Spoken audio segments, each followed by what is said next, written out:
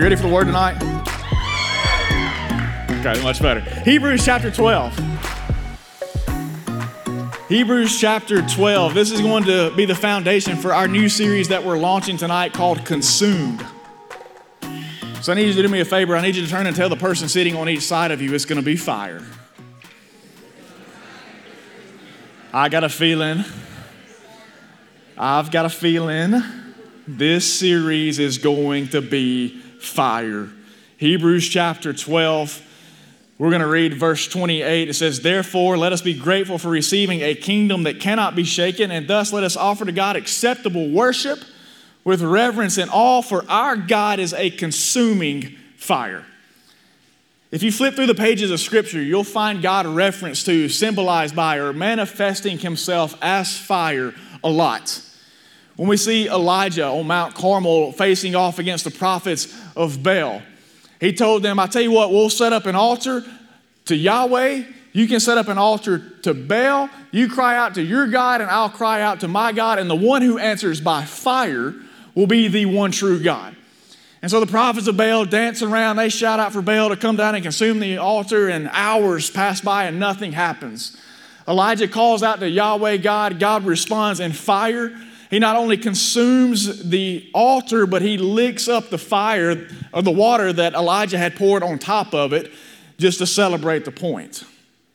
On Mount Sinai, when God descended down and spoke with Moses and handed him the 10 Commandments, he did so in a flame of fire. As he led his people out of Egypt towards the Promised Land, he led them by a pillar of fire at night. When he appeared to Moses the first time to give him his calling, he did so in a burning bush. At Pentecost, as the believers stood and proclaimed the gospel for the first time of Jesus Christ, we're told that flames like fire came and sat on their shoulder. Oftentimes throughout Scripture, we see God manifesting himself in such a way. We just saw the writer of Hebrews put it as a consuming fire. And if our God is a consuming fire, then as his people, can I suggest that we should be consumed by him? People can become consumed with a lot of different things. Have you noticed? We can become consumed with academics, athletics, appearance, hobbies, money, materialism, TV series. All kinds of different things have a temptation to pull at us and tempt us with our consumption to the point where our lives become swallowed up in the pursuit and the passion and the pleasure of that thing. And so as I came across this passage in my studies, began asking God where he was going to lead us and direct us as far as the series to get into, he began to speak to me about some specific things, such as what would it look like if we as God's people allowed ourselves to be consumed by him? What if we became swallowed up in our pursuit and our passion of him? What if we became swallowed up in the pleasure and the privilege of knowing and living in surrender to him? What, as a matter of fact, does a consumed life look like? And before we see that, we've got to lay a foundation. We're going to get that from the text that we just read. I titled this message tonight, He's on Fire. I'd be curious to know what was the first thing that came to your mind when you heard that. Maybe nothing. I asked a couple of buddies of mine. One of them said Ricky Bobby. Some of you will get it later. But one of my other buddies said exactly what I was thinking when it came to mind, and that was NBA Jam. Does anybody in here remember NBA Jam? My gosh, I'm getting old. Like, you got to go back to like the Sega Genesis days. Y'all know what a Sega Genesis is? I'm getting even older by the minute. Like, that was like one of the first gaming consoles that ever came out, and with that came this NBA Jam. So it was literally like 2-on-2 basketball with NBA players. And a part of it was after you made a certain number of shots in a row, your guy would be on fire. And there was like this iconic voice that is etched in my brain, Matt. I know you appreciate this in the back. Like, after you would make so many shots in a row, the guy would literally yell, "He's on fire!" And the ball would like have these flames on it. And like for that time period, it was like amazing. It was like the coolest thing ever. And like when that happened, like you were unstoppable. I mean, you could not miss. You can shoot it from like the other end. I mean, we're throwing up like 90 footers and it's like draining every single time. And your guy would remain on fire until you missed a shot. In the same way, guys, our God's on fire. He can't miss. He can't be stopped. And so over the next few moments that we have together, I want us to uncover what all our God as a consuming fire entails. And the first of which is this: God's fire can't be contained. Ever since man found out that fire can be harnessed and used as a tool and a resource, we have found ways to do just that, to harness it. We've got fireplaces in homes. You've got fire pits in your yards. We use it for cooking purposes. We use it for recreational purposes. We use it for survival purposes if we need to. But there are times when fire becomes uncontainable for us. And it develops into a force that we cannot just stop at will. House fires, forest fires, examples of when fire becomes uncontainable. And when that happens, we try to calm it, but we can't contain it. It spreads beyond what we can control. God's consuming fire cannot be contained or controlled by us. Listen to what Psalm 115:3 says. It says that our God is in the heavens. He does all that he pleases. God as a consuming fire cannot be put in a box by his creation. God as a consuming fire cannot be hemmed in or laced up by his enemies or his adversaries. No matter how desperately man may try to put God in the box, no matter how desperately the enemy may try to hem God in and ruin or foil his plans, God is in the heavens and he does all that he pleases. He cannot be contained. He cannot be controlled. And when we consider him in this way, it really speaks to two specific things that I kind of want to highlight for you within this point. It speaks to his power. Nothing can stop the purposes and the plans of God from being accomplished. So some of you need to take a deep breath of relaxation and knowing that if God has a plan and a purpose upon your life, there's nothing that's going to stop that from moving forward. If you will continue to walk in obedience to him, there is nothing that the people around you can do to stop God's plan and purposes for your life from moving forward.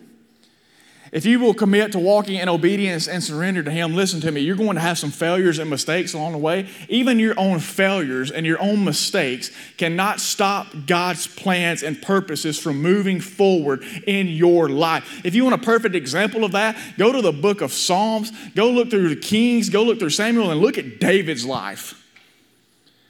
Y'all do realize that David was a man after God's own heart? But David was jacked up too. This man had some issues. And yet, in spite of his failures, in spite of his mistakes, nothing could stop God's plans and purposes for David's life. It speaks to God's power. It speaks to how he is unmatched and how he is unequaled in all things. 1 Chronicles 29, verse 11, I'm going to read part of this verse. It says, "Yours, O Lord, is the greatness and the power and the glory and the victory and the majesty, for all that is in the heavens and in the earth is yours." Psalm 62:11 says this, "Once God has spoken, twice have I heard this, that power belongs to God." Then Isaiah chapter 40, you have to hang with me for a second because I'm going to read kind of an extensive couple of verses out of this, but it speaks to God's uncontainable power. And listen to what it says in verse 12. It says, "Who has measured the waters in the hollow of his hand and marked off the heavens with a span, enclosed the dust of the earth in a measure, and weighed the mountains in scales and the hills in a balance? Who has measured the Spirit of the Lord? Or what man shows him counsel? Whom did he consult? And who made him understand? Who taught him the path of justice and taught him knowledge and showed him the way of understanding? Behold, the nations like a drop from a bucket and are accounted as the dust on the scales. Behold, he takes up the coastlands like fine dust. Lebanon will not suffice for fuel, nor are its beasts enough for a burnt offering. All the nations are as nothing before him. They are accounted by him as less than nothing in emptiness. To whom then will you liken God? Or what likeness compare with him? An idol? A craftsman cast it, and a goldsmith overlays it with gold and casts for it silver chains. He who is too impoverished for an offering chooses wood that will not rot. He seeks out a skillful craftsman to set up an idol that will not move. Do you not know? Do you not hear? Has it not been told you from the beginning? Have you not understood from the foundation of the earth? It is he who sits above the circle of the earth, and its inhabitants are like grasshoppers, who stretches out the heavens like a curtain and spreads them like a tent to dwell in, who brings princes to nothing and makes the rulers of the earth as emptiness. Skip down to verse 25. It says, "To whom then will you compare me, that I should be like him, says the Holy One?" There's nobody like God. There is none that match up to him. There is none that equal him. People can deny him. People can refuse him. People can curse him. There was a stretch of time in history when we even attempted to kill him, but he cannot be contained and he cannot be controlled. He is above all things. It speaks to his power. It also speaks to his kingdom. A kingdom that the writer says cannot be shaken or cannot be stopped. It's like a wildfire that spreads out of control. It's been a few years back now, but I was at the driving range one afternoon. I like to golf. And I had some free time in the afternoon, and so I thought, I'm just going to run to the driving range, I'm going to hit some balls. And so I get out there, and I get good and warmed up, and I get about 15 or 20 shots in, and I'm actually over in Muscle Shoals. So it's kind of across the river from here for those of you that may not be familiar with the area. Well, my parents live at a place called Sunset Beach, which from right here, this very moment, would take you about 20 to 25 minutes to get there. From Muscle Shoals, about a solid 40 minutes to get there. So I'm hitting balls on the range, and my phone rings, and I look, and it's my mother, and I answer the phone, and she's like, what are you doing? I'm like, I'm at the driving range, I'm hitting balls. She's like, well, your father has done set the entire cliff on fire. They live on the side of the lake. It's kind of up on a bluff, and they hadn't been living there all that long, and my dad was trying to clear a view so he could see from his deck. So in the process of that, he was trying to burn off the side of the cliff. So she's like wigging out of it. She's like, you're going to have to get down here. He's down there with the hose. He can't get the fire put out. It's headed towards the neighbor's house. Like, we're fixing to burn the entire subdivision down. If you don't get here and do something, I'm like, well, call the fire department. I can't do anything. I'm like 40 minutes away. She's like, we're just going to have to get down here. Click. So I like throw my balls over to the guy beside me. I was like, hey man, apparently my parents are burning the lake down, so I gotta run. And so I jump in the truck and I take off, and I'm like, if I get pulled over, I'm gonna send them the ticket because this is not my doing. And so I take off as fast as I can. I get down there, and my dad's on the side of the cliff. He's got like 5 water hoses strung together. He's like falling down on the side. There's like burnt stuff everywhere. He's spraying the hose, and it's not really doing much good. Well, finally we get it under control, and we get it put out like as it's crossing over onto the neighbor's boundary line. Completely out of control. He thought he could handle it by himself. He obviously couldn't. It began to spread beyond what he could contain, beyond what he could control. Listen, so is the nature of God's kingdom through the gospel message. It's like a fire. And once it begins to take, it goes. You know what I would love to see? I would love to see it take off like that amongst our group.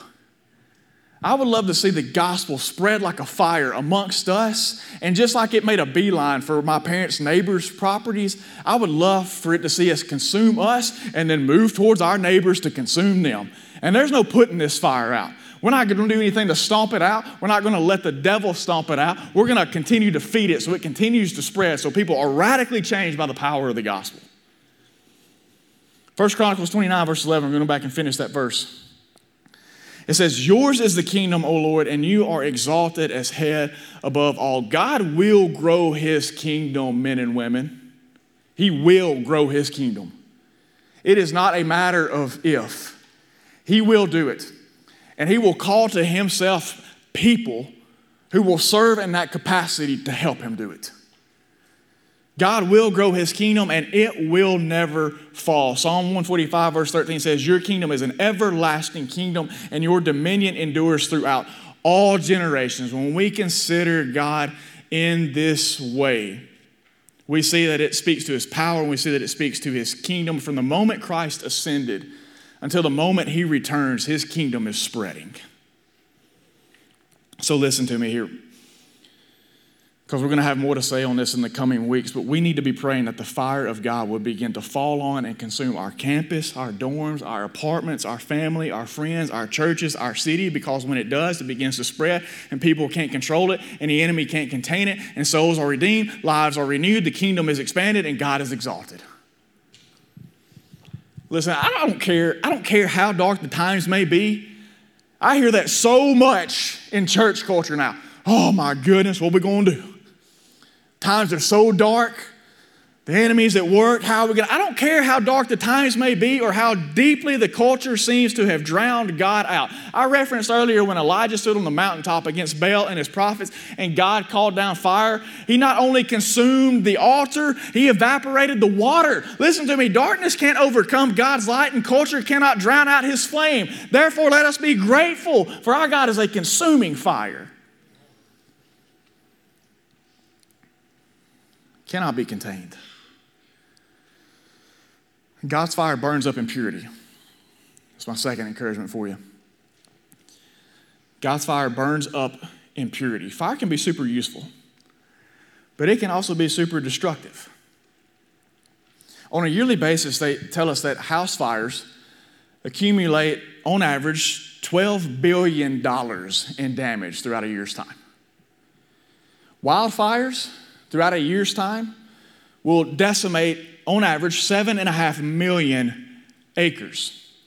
Fire can be super useful, but it can also be very destructive. When fire burns hot enough, it can burn up virtually anything in its path. Now, I need you to hear this correctly because we need to get this right. God's fire is destructive, but not in a damaging way, in a purifying way. I will restate it one more time because it is so important that you understand it. God's fire is destructive, but not in a damaging way, in a purifying way. And I'm going to explain to you what I mean by that. It's purifying in that it destroys the impurities of our heart. So listen to what Malachi the prophet said in chapter 3. He says, "For he," speaking about God, "he is like a refiner's fire and a fuller's soap. He will sit as a refiner and purifier of silver, and he will purify the sons of Levi and refine them like gold and silver, and they will bring offerings in righteousness to the Lord." So God's word tells us that he is like a refiner's fire. You know what a refiner's fire is? A refiner's fire is what a smith would use to heat up precious metals so that, let's say specifically gold or silver, as he heats those up, those impurities, sometimes referred to as dross, would come to the surface of those metals. So as the gold or the silver melts, the impurities that would decrease the value of that thing, by the way, come to the surface and then are burned up by the fire as it continues to burn. So God is like a refiner in our life. His fire works in our lives to bring out and burn up our impurities. That's what I meant by when I said God's fire is destructive, but not in a damaging way. God does not damage his creation. God purifies his creation. And that's exactly what his fire does when he works it in our life. So as he does that, as those things, as those impurities, as he turns up the heat in our lives and the impurities of our heart come to the surface, he burns those things up. So what remains is a pure vessel that can be used for his honor and for his glory. This is a fascinating concept if you will lock in and understand it. I said earlier that refiners do this to precious metals because the impurities that are in them are the things that would cheapen their value. God in his great love and his grace and his mercy for us turns the heat up in our lives to bring the things that cheapen our value before him to the surface so he can do away with them. So what is left is a pure and honorable vessel. Paul said it to Timothy like this in 2 Timothy chapter 2. He says, "In a great house are not only vessels of gold and silver, but also of wood and clay, some for honorable use, some for dishonorable. Therefore, if anyone cleanses himself from what is dishonorable, he will be a vessel for honorable use, set apart as holy." Do you think holy is a value? Absolutely. Useful to the master of the house, ready for every good work. When God's fire heats up our lives, those dishonorable, those impure things come up to the surface. Our selfishness, our pride, our ego, our lustful desires, that envy, that greed, that disobedience, that anger, all those things that are against his spirit come to the surface and he does away with them. And once he does away with them, we can then offer ourselves to him in this way. Romans 6:13 says, "Present yourselves to God as those who have been brought from death to life, and your members to God as instruments for righteousness." As a kid, one thing I remember my dad telling me when I was close to getting in trouble was, "I'm fixing to light you up." Anybody ever get that from your father?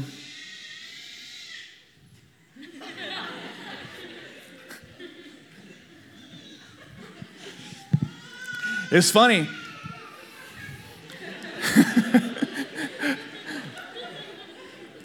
We can't light Joyce up. Come on, that's too sweet. My son, on the other hand, yeah. It's funny how much of your parents begin to come out of you when you become one. So now, like, he's 2. You know, we're getting to the point where we understand some things, and I already find myself using them. Like, I'm fixing to light you up. You want me to pull over? I'll pull over. You're going to stop crying, or I'm going to give you something to cry about. It's like, I got them all filed back. Like, I've been waiting my whole life to use these on somebody else. I remember my dad telling me that. Like, when I was close to getting in trouble, he'd turn around and say, I'm fixing to light you up. As in, light up that backside. Something was fitting to be on fire back there. And he would. He absolutely would. And it was never enjoyable. It was never something that I looked forward to. But in truth, it was one of the most loving things he did for me. Why? Because I learned. I learned to be respectful. I learned to work hard. I learned to act properly. I learned to be obedient. You know, there are times when God has to light us up. It's not enjoyable. It definitely burns a little. But it's one of the most loving things that he can do for us. Why? Because it makes us more like him. Listen to me. Hear this. I don't care if you hear anything else tonight. I want you to hear this specific thing. So many people want the help of God without the heat of God. They want churches, they want messages, they want small groups to only tell them how God is for you, how he has a purpose for you, has a calling for you that you can't even imagine, that he will save you, that he will radically change your destiny. And listen to me, yes, that is true. Absolutely 100%. But that's only true in part. God has amazing things in store. It hasn't even entered into your mind or your heart the things that he has in store for you if you are one of his children. But listen to me, salvation doesn't come without the heat of conviction. Calling doesn't come without the heat of surrender. Change doesn't come without the heat of denial. Heat is uncomfortable. The moment people get hot, you know what they start doing? They start squirming. They can't sit still. Some of you in here tonight are probably getting a little warm. Already you're starting to like twist and turn in your seat as if there's a cool spot in there somewhere that you haven't found yet. And you're convinced that it's there, so you're going to find it.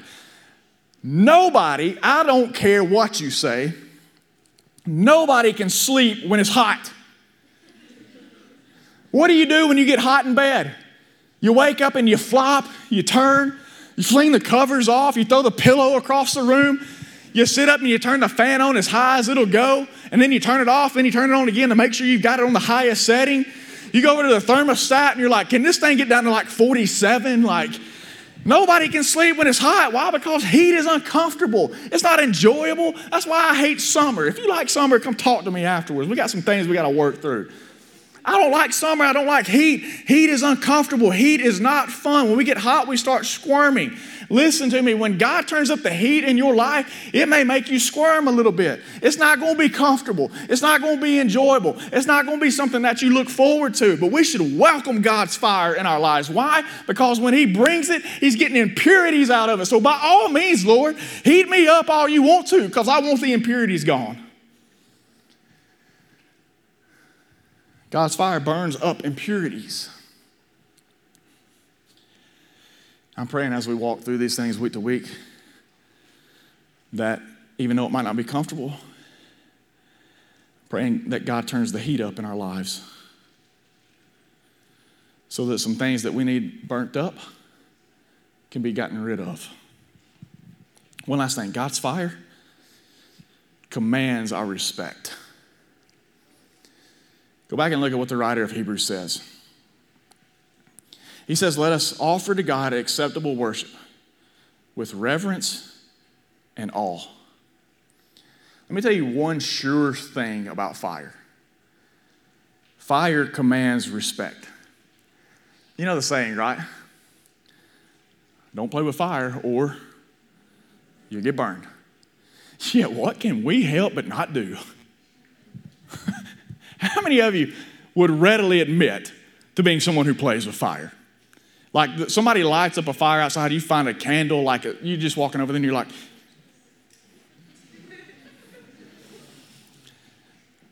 you go over to somebody's house and they got the fire pit going. You're that person that always has a stick in their hand. They're just like,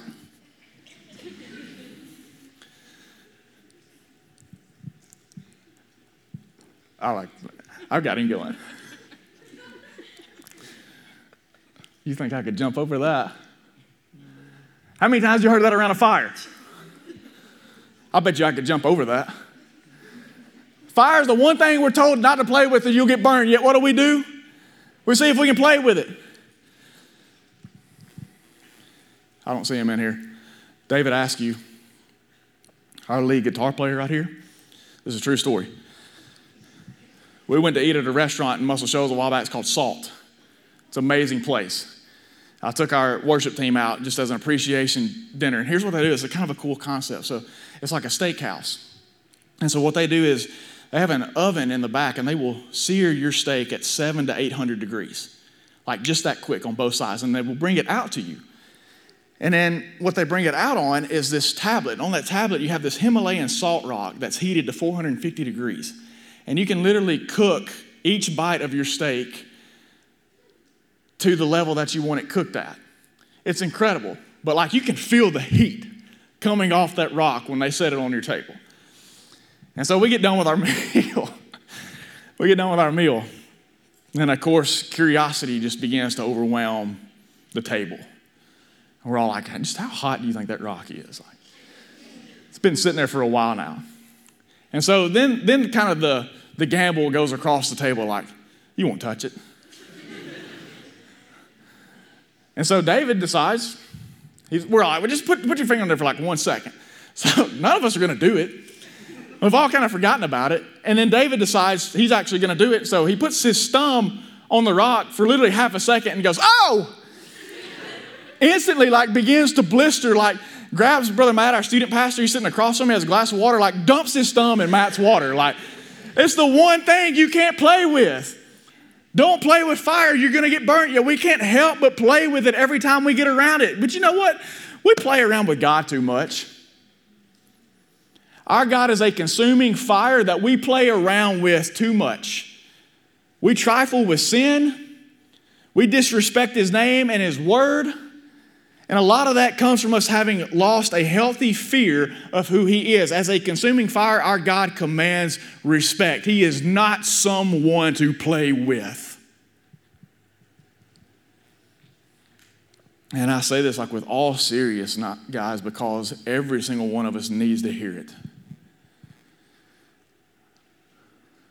Our culture, our churches even, have for some reason thought that it was okay to take God and bring Him down to our level.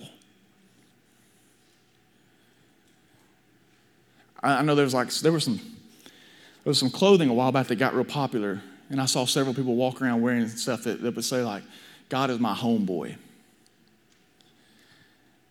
I understand the concept behind that, I guess, but God is not your homeboy. He is almighty. He is holy. He is righteous. He dwells in unapproachable light. And He commands our respect as the creator and sustainer of this universe. He is not someone to play around with. The writer says that He deserves reverence. You know what reverence is? It's respect. And so I'm praying that God would restore in His church a reverent fear of Him once again. Earlier in the passage, the writer referenced when God descended on Mount Sinai to hand Moses the 10 Commandments. And if you go back and look a few verses up from where we've been reading in Hebrews chapter 12, Moses said, I trembled in fear. Like real fear. Have you ever been scared to the point of trembling? In the Old Testament, that's the kind of fear they had of God. Like a real terror, a real fear, because He was so awesome, so mighty, so holy. He's descended on this mountain. It is literally shaking the base of it. God says, don't let anybody touch it, because if they do, they're going to fall over dead. These people were in terror. They had a fear of God's holiness and His mightiness. Moses, who talked with Him face to face as he's going up there, said, I trembled with fear and dread because I knew I was going to encounter Him. And when we reestablish our reverence, when we reestablish our respect for the Almighty, what then happens is the all part comes naturally. Have you ever noticed when people stand around a fire, all everybody naturally seems to do is just stare at it? It's like we're entranced by it. It's funny, but seriously, the next time you're around a group of people and there's a fire going, just take a look around the circle at how many people are just doing this. I mean, fire is like the one thing where a group of people can get together and nobody say a word for like 15 minutes and everybody's perfectly fine with it. Because we're all just like, we're mesmerized by it. We can't take our eyes off of it. That's the kind of awe we should be looking at our consuming fire with. That's the kind of awe that God commands. He's the kind of God that dwells in unapproachable light, that is labeled as a consuming fire that we should look at with our lives and just go, whoa, that's awesome. That's cool. That's amazing. It's something that I want to get close to, but it's not something I want to play with. By all means, God welcomes us to get as close to Him as we possibly can. But nowhere in His Word does He advise that we play around with His holiness. Come get close to me. Come live in intimacy with me. But don't play around with my holiness. Don't play around with my righteousness. Seeing our God as a consuming fire should awe us and command our respect. Our God's on fire. So let me ask you something. Do we want to be consumed by Him? Do you really want to be consumed by God?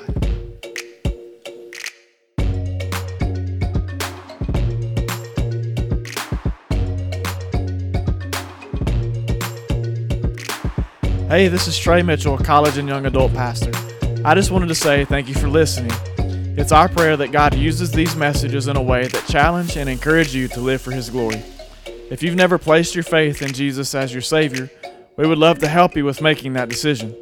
Just reach out to us through our webpage at underwoodbaptist.org. Be sure to check back in with us next week as we again encounter God through His Word here at Life.